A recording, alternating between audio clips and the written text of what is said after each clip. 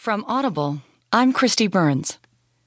From the New York Times National section, Maggie Haberman, Glenn Thrush, and Julie Hirschfeld Davis write, Trump returns to crisis over Kushner as White House tries to contain it.